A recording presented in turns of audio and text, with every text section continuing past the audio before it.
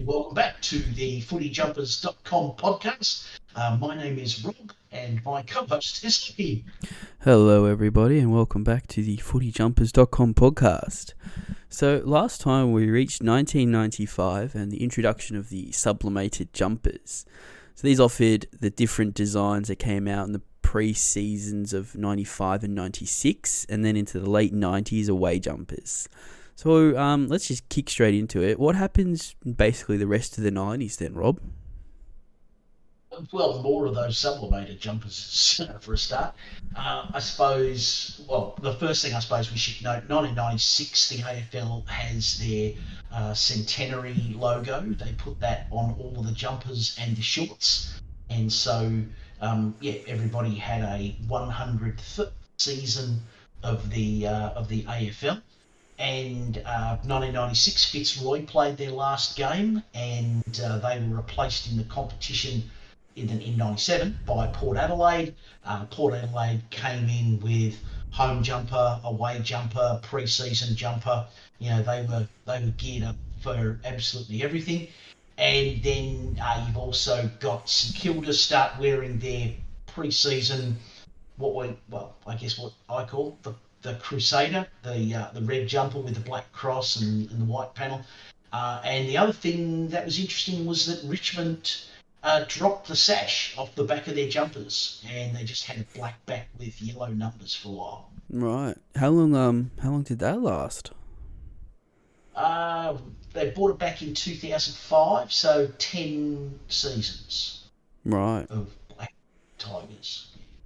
And the I Saints? think Richo ran it with a gold number. Yeah, right. Saints weren't quite as long. So there was a guy called Rod Butters became the president of St Kilda, and as I understand it, he was the guy mainly responsible. I think he played like under 19s for St Kilda, and when he came in as president, one of his changes was we're going to go back to the old St Kilda jumper, which they brought in basically after World War One. A fair bit after World War One, they wore yellow for a few years there. But so they dropped the Crusader in 2002, and they had been wearing their home jumpers, their traditional red, white, and black jumpers. They've been wearing them as away jumpers, and then they changed. They just dropped them completely and went back to the panels. Yeah, right. So what else? So we mentioned this is the start of Port Adelaide. So I know we hear a lot about the prison bars jumper and wearing it against Adelaide. Yeah. I mean, I know we loosely mentioned it maybe a couple times in prior episodes, but what was basically the summary of the deal there, Rob? Yeah, so 1996. It's clear that Fitzroy's going out of business. The leagues the leagues expressed an interest in having a South Australian club. Realistically, there was really only one option, that was Port Adelaide. As part of their agreement to join the AFL, obviously there's a club in the AFL, Collingwood, that have black and white stripes. So part of their agreement to join the AFL back then was they're going to drop the black and white stripes, they're going to drop the Magpie nickname, and they're going to call themselves something else. They settled on the Power, obviously, and they also decided to incorporate teal and silver into their club colours, and that was going to be part of how they were going to present themselves. Obviously, they wear teal, black and white, and that's been their colours since. But realistically, all that's happened to this point is the AFL have allowed them to do it specifically for heritage purposes, but where it's not a heritage design, and I don't know why they allow others to use their own heritage, but then they don't allow Port Adelaide to wear their own heritage. But it is to do with this agreement that they had in the before they even played a game in the AFL. So there are some clubs that bring out a design, realistically Sydney, playing in an old South Melbourne jumper every time they play in Melbourne now. That's their effectively their away jumper is white with a red V. Uh, Now, it's not that different from the jumpers that they've got, and they never signed an agreement with the AFL that they wouldn't wear it. So Port Adelaide did sign an agreement, and to this point, they're still holding them to that. Although when it suits the AFL and they play Richmond in a final, or they play Footscray in a Western Bulldogs in a heritage game, then they do allow it. So I don't exactly know what has let them use it, because realistically, I believe it was with Collingwood's permission that they used it in one case. I don't know why. Well, obviously Collingwood are the team that is causing the not using the black and white stripe for the prison bar design, but effectively it is black and white stripes. So yeah, for some reason it's the expectation is, well, Collingwood are stopping them doing it, but I think it's the actual agreement that they've got with the AFL, and not specifically Collingwood and or former presidents of that club. Yeah, okay, interesting. So, what about the pre-season jumpers? Yeah, well, we sort of touched on it last week. The sublimated jumpers allow for varied designs. Effectively, you can print what you want onto the jumpers. There's a couple of things that go with that. For one thing, they're significant. I won't say significantly cheaper. They are cheaper to make than the acrylic jumpers that had been in use. They also allow for varied designs, as we just mentioned. And so what happened in '95 was Fitzroy, Footscray as they were then called, Hawthorn and North, all came out with pre-season jumpers straight away. Over the next few years, and by the end of the 90s, let's call it, effectively everyone except Brisbane, Essendon, Freo and Geelong, all of the others had something for a pre-season. So Richmond had, claw marks, black jumpers with yellow claw marks. Carlton had a navy jumper with a white stripe down the middle. Collingwood had this, I guess I'll call it the barcode magpie. It had like stripes of varying thicknesses, and then some of them were black, black at the top and white at the bottom, and others were white at the top and black at the bottom. As I understand it, that was designed by the receptionist at Puma at the time, and so she sat there, doing drawings of footy jumpers, which there's no shame in that. I can say that I've possibly done that myself in the past. Never actually had it produced by Puma for Collingwood though, so kudos to her. It's but fair, it is fair. I don't know if she got anything for it. Probably just got to stay on as the receptionist. But Fitzroy had these chevrons down the side, which was kind of funky. St Kilda ended up doing something similar years later with one of their away jumpers.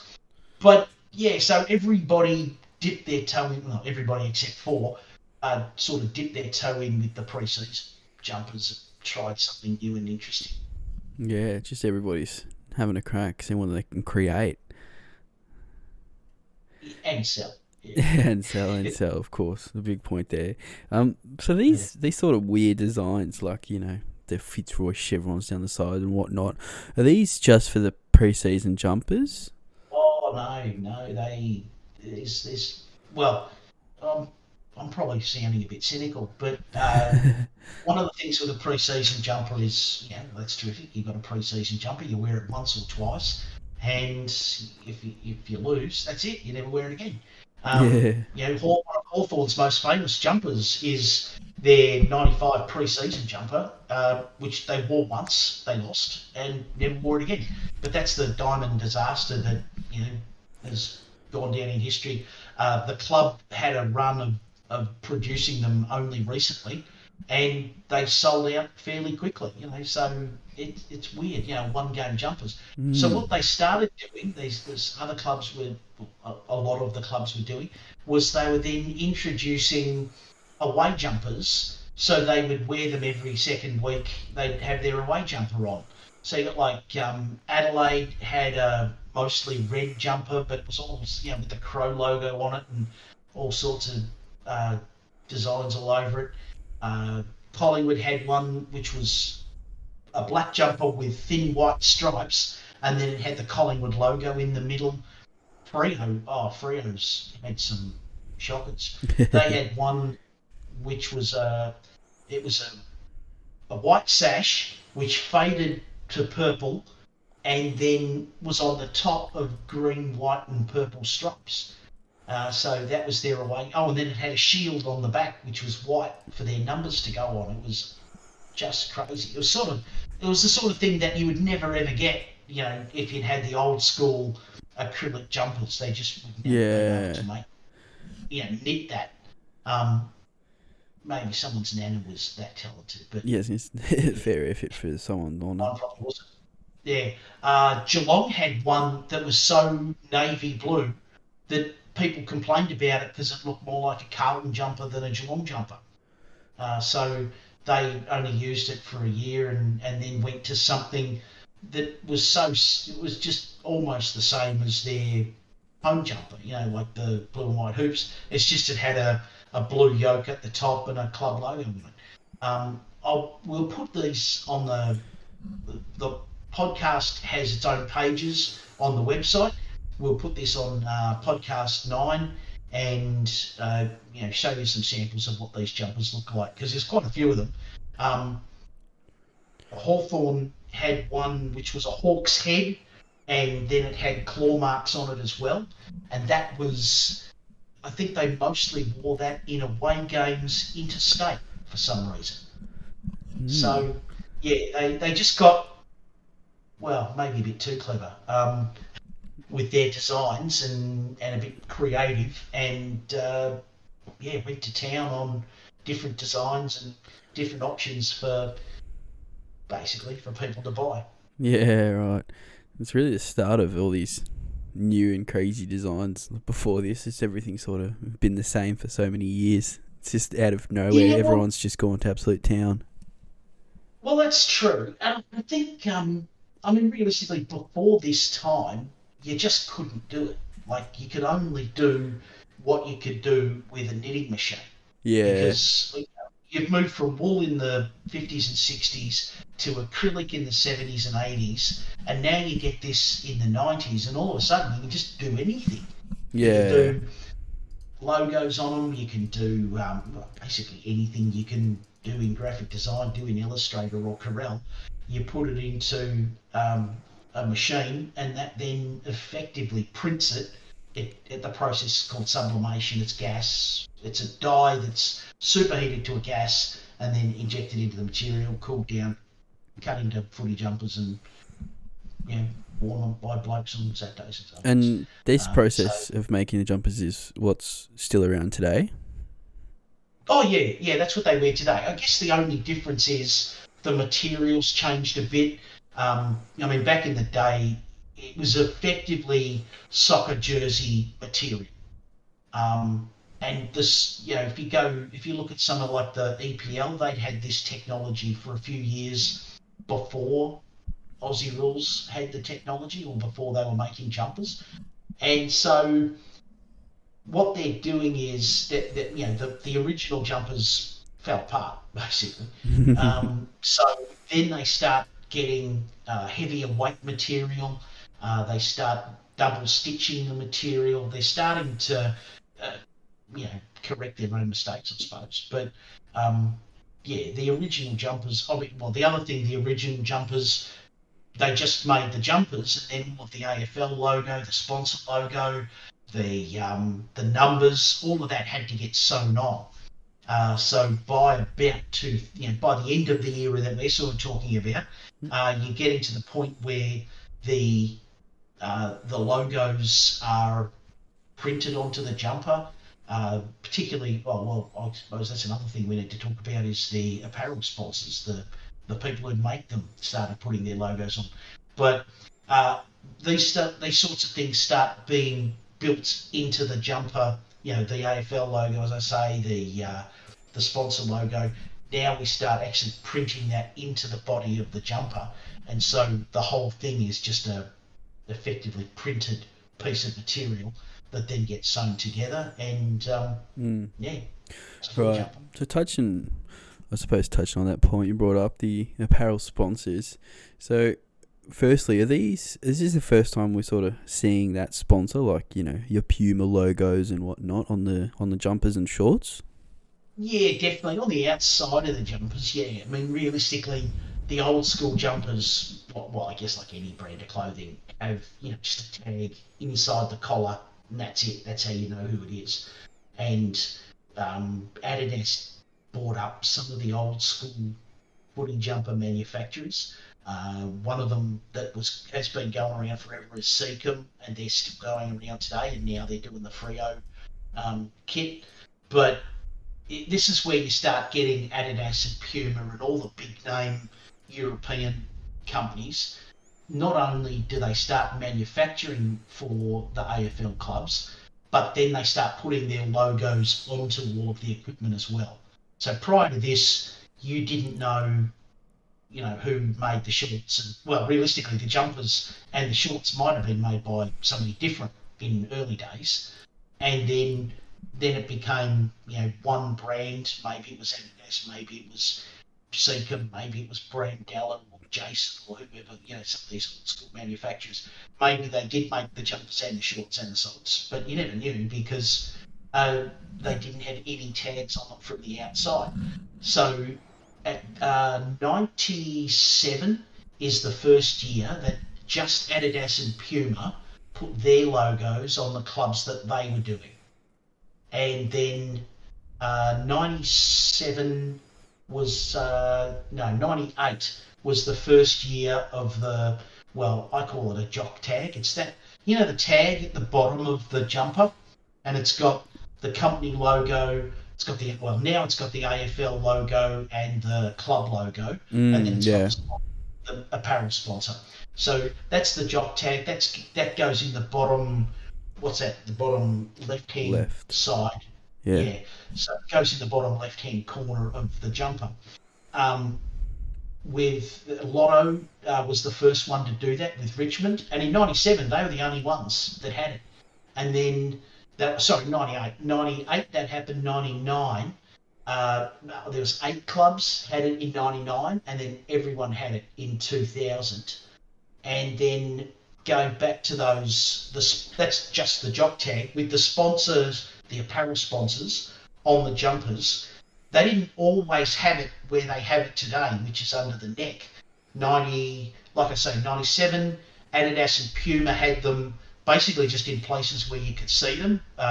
Sometimes that was underneath the AFL logo. Sometimes that was on the other side above the AFL logo.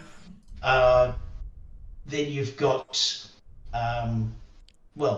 Adelaide still had their Adidas logo under the AFL logo in 2000, and 2001 was the first season where there was like a standardised rule, from the AFL that said the apparel sponsor goes under the neck, the AFL logo goes on this side, the sponsor logo goes on that side. It can only be this big. Can't be any bigger than whatever, and a jock tag logo goes down here, and that's how it all had to go. There was originally was like an AFL licensed product was what was on the original versions of those tags, and then eventually it became just the AFL logo and the club logo. Right. Changed a bit over the journey. Yeah, it did, definitely. So it's interesting that I guess the big two players just come straight out and done it first. I guess that makes sense for the branding. So there was no issues in regards to AFL with the logos when that first came out for Adidas and Puma being on the jumper? I don't remember, or I don't know of any real problems that the AFL had. I guess they worked on the principle it's easy to ask for forgiveness than permission. Although, realistically, I think in most cases, the AFL don't allow much to go on their jumpers without somebody signing off on it. So Yeah. I don't actually know the answer to the question, did they have approval for it or not? I would think most likely they did. Having said that, I don't actually know, who would have been responsible for it. I mean, as we probably mentioned on the podcast before, but every single jumper, every single design belongs to the AFL. It doesn't belong to the club. It from 1985, I think, or 84. That's when the licensing agreement was signed at the last time that this was signed off on. And then each club that's joined since then, West Coast, Brisbane, Adelaide, Port Adelaide, GWS, Gold Coast, they've all had to sign on and say, yep, we agree to this set of rules and so forth. And one of those is you don't own anything. You don't own the logo, you don't own the name, you don't own the jumpers, you don't. So, yeah, so when, I've got some of the artwork from some of the jumpers from different manufacturers and so forth. Those jumpers are generally signed off, or they're signed off in the year before, and then they start making them. Like the design is actually signed off and approved by the AFL the year before they're worn, before they're used, and so, for instance, all of the jumpers for next year will already be designed. I mean, unless there's various changes like sponsor logos, etc. But all of those changes will have to have already been approved and signed off by the AFL, so that they can then go and get them manufactured, and then from the manufacturing they then produce retail versions of them for people to buy at club shops and Rebel and wherever else you buy AFL stores, etc. Wherever you buy footy jumpers. So, for instance, all of the Sir Doug Nicholls round jumpers for next year will have already been, the artwork will have been done. That will have been, what are we? Well, we're recording this in July 2022. So the jumpers for the Sir Doug Nicholls round of 2023, the artwork for those will have already been drawn, designed, painted, whatever it is, and that will have already been signed off by the AFL for next year. Now, what they then have to do is digitise all of that. They have to put it into a format that you can make a footy jumper out of. Then they have to produce those jumpers. They will generally have them available for February, March for promotional shots. And as I say, the jumpers that will be worn in Sir Doug Nicholls round, the jumpers that were worn in Sir Doug Nicholls round of 2022, they were taking photographs of those in February, March of this year. So although they're released and everybody's wearing them in the middle of winter, they've been around for months. And so, so all of these designs and all of these changes that they make, the club the designers, the apparel sponsors really come up with the designs, or the receptionist at the company. So they come up with the design, they submit those to the AFL and they say, this is what we're looking to wear in next year. The AFL go, well, that all looks very good, yep, that's fine. And they sign off on it, and then they can make it into a footy jumper. But design, the name, the whole thing belongs to the AFL, and it's an AFL product. And so you have to be licensed to sell an AFL product, you have to be licensed to do anything with the AFL, and it costs, I think the last time I looked into it, it's like $100,000 to sell AFL stuff. I think I was wondering, last sort of point, just mentioned apparel a few times here, like back when these logos were first on the jumpers, what was like the actual difference between, like, let's say an Adidas jumper and a Puma jumper? Like, is it just the cut? Is it the material? Like, what is it? Just the sponsorship? Back then, there was no difference. Back then, Puma probably didn't even make them. They were made for those companies, but the sides were all... Sorry, the the seams were always down the side. There was no real template like you get today, which is realistically more designed for well, designed for footy, basically, for Aussie rules footy. So they're they're sort of tapered in at the sides. They might start at the back and finish at the front now, and that's how Adidas make them, for example. Whereas some of the others have the front go further to the back, and that's the way that they do it. I think Cotton On jumpers that Geelong wear sort of do that a little bit.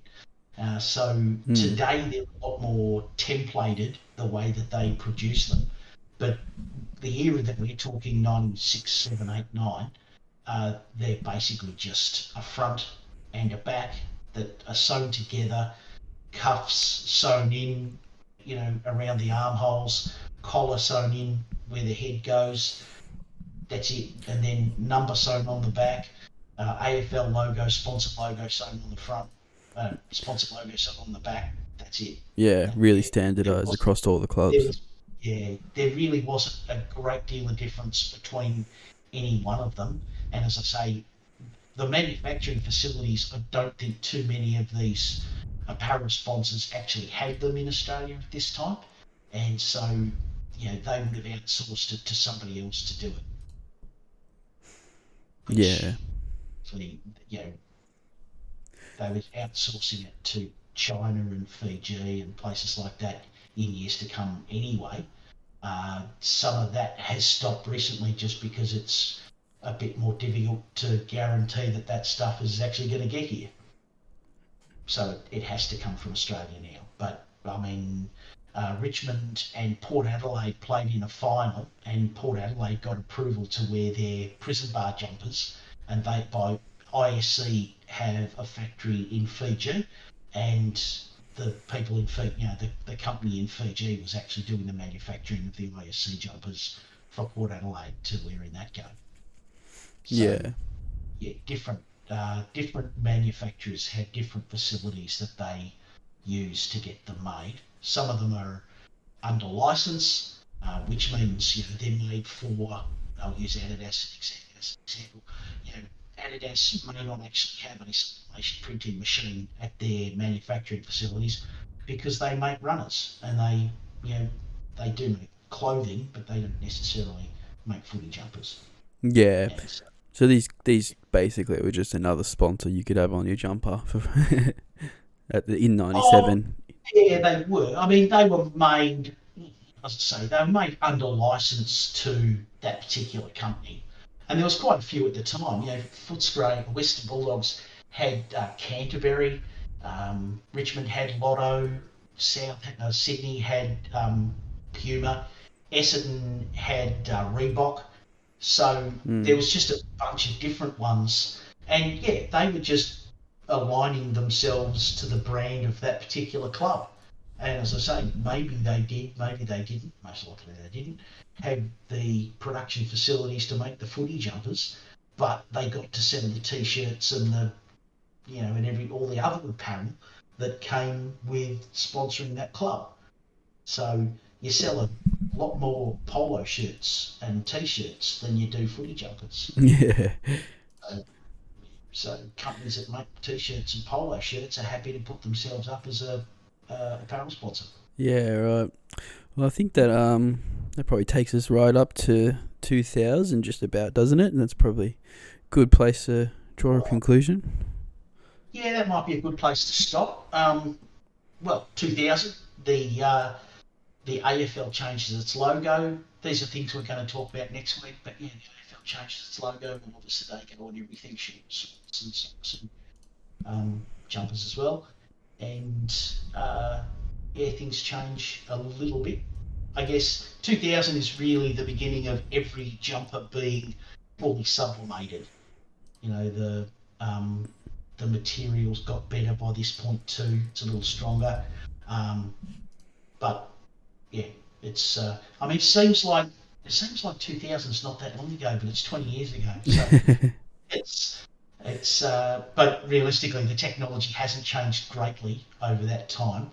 of how they make the jumpers and so forth. But yeah, 2000 will be where we kick off from here. All right, nice. Well, we'll have links and a lot of visuals for footyjumpers.com. We'll have a podcast 9. We'll have all these visuals for you to have a look at. This will be definitely worth paying a visit, have a look, as there's some good designs here. And starting as we talked about the sublimation, it's first sort of different look, so it'll be good to go check it out there. So we'll have a link for that. And yeah, thanks for tuning in, and we'll catch you on the next episode. See you later, guys. Talk to you again next time. Cheers. Bye.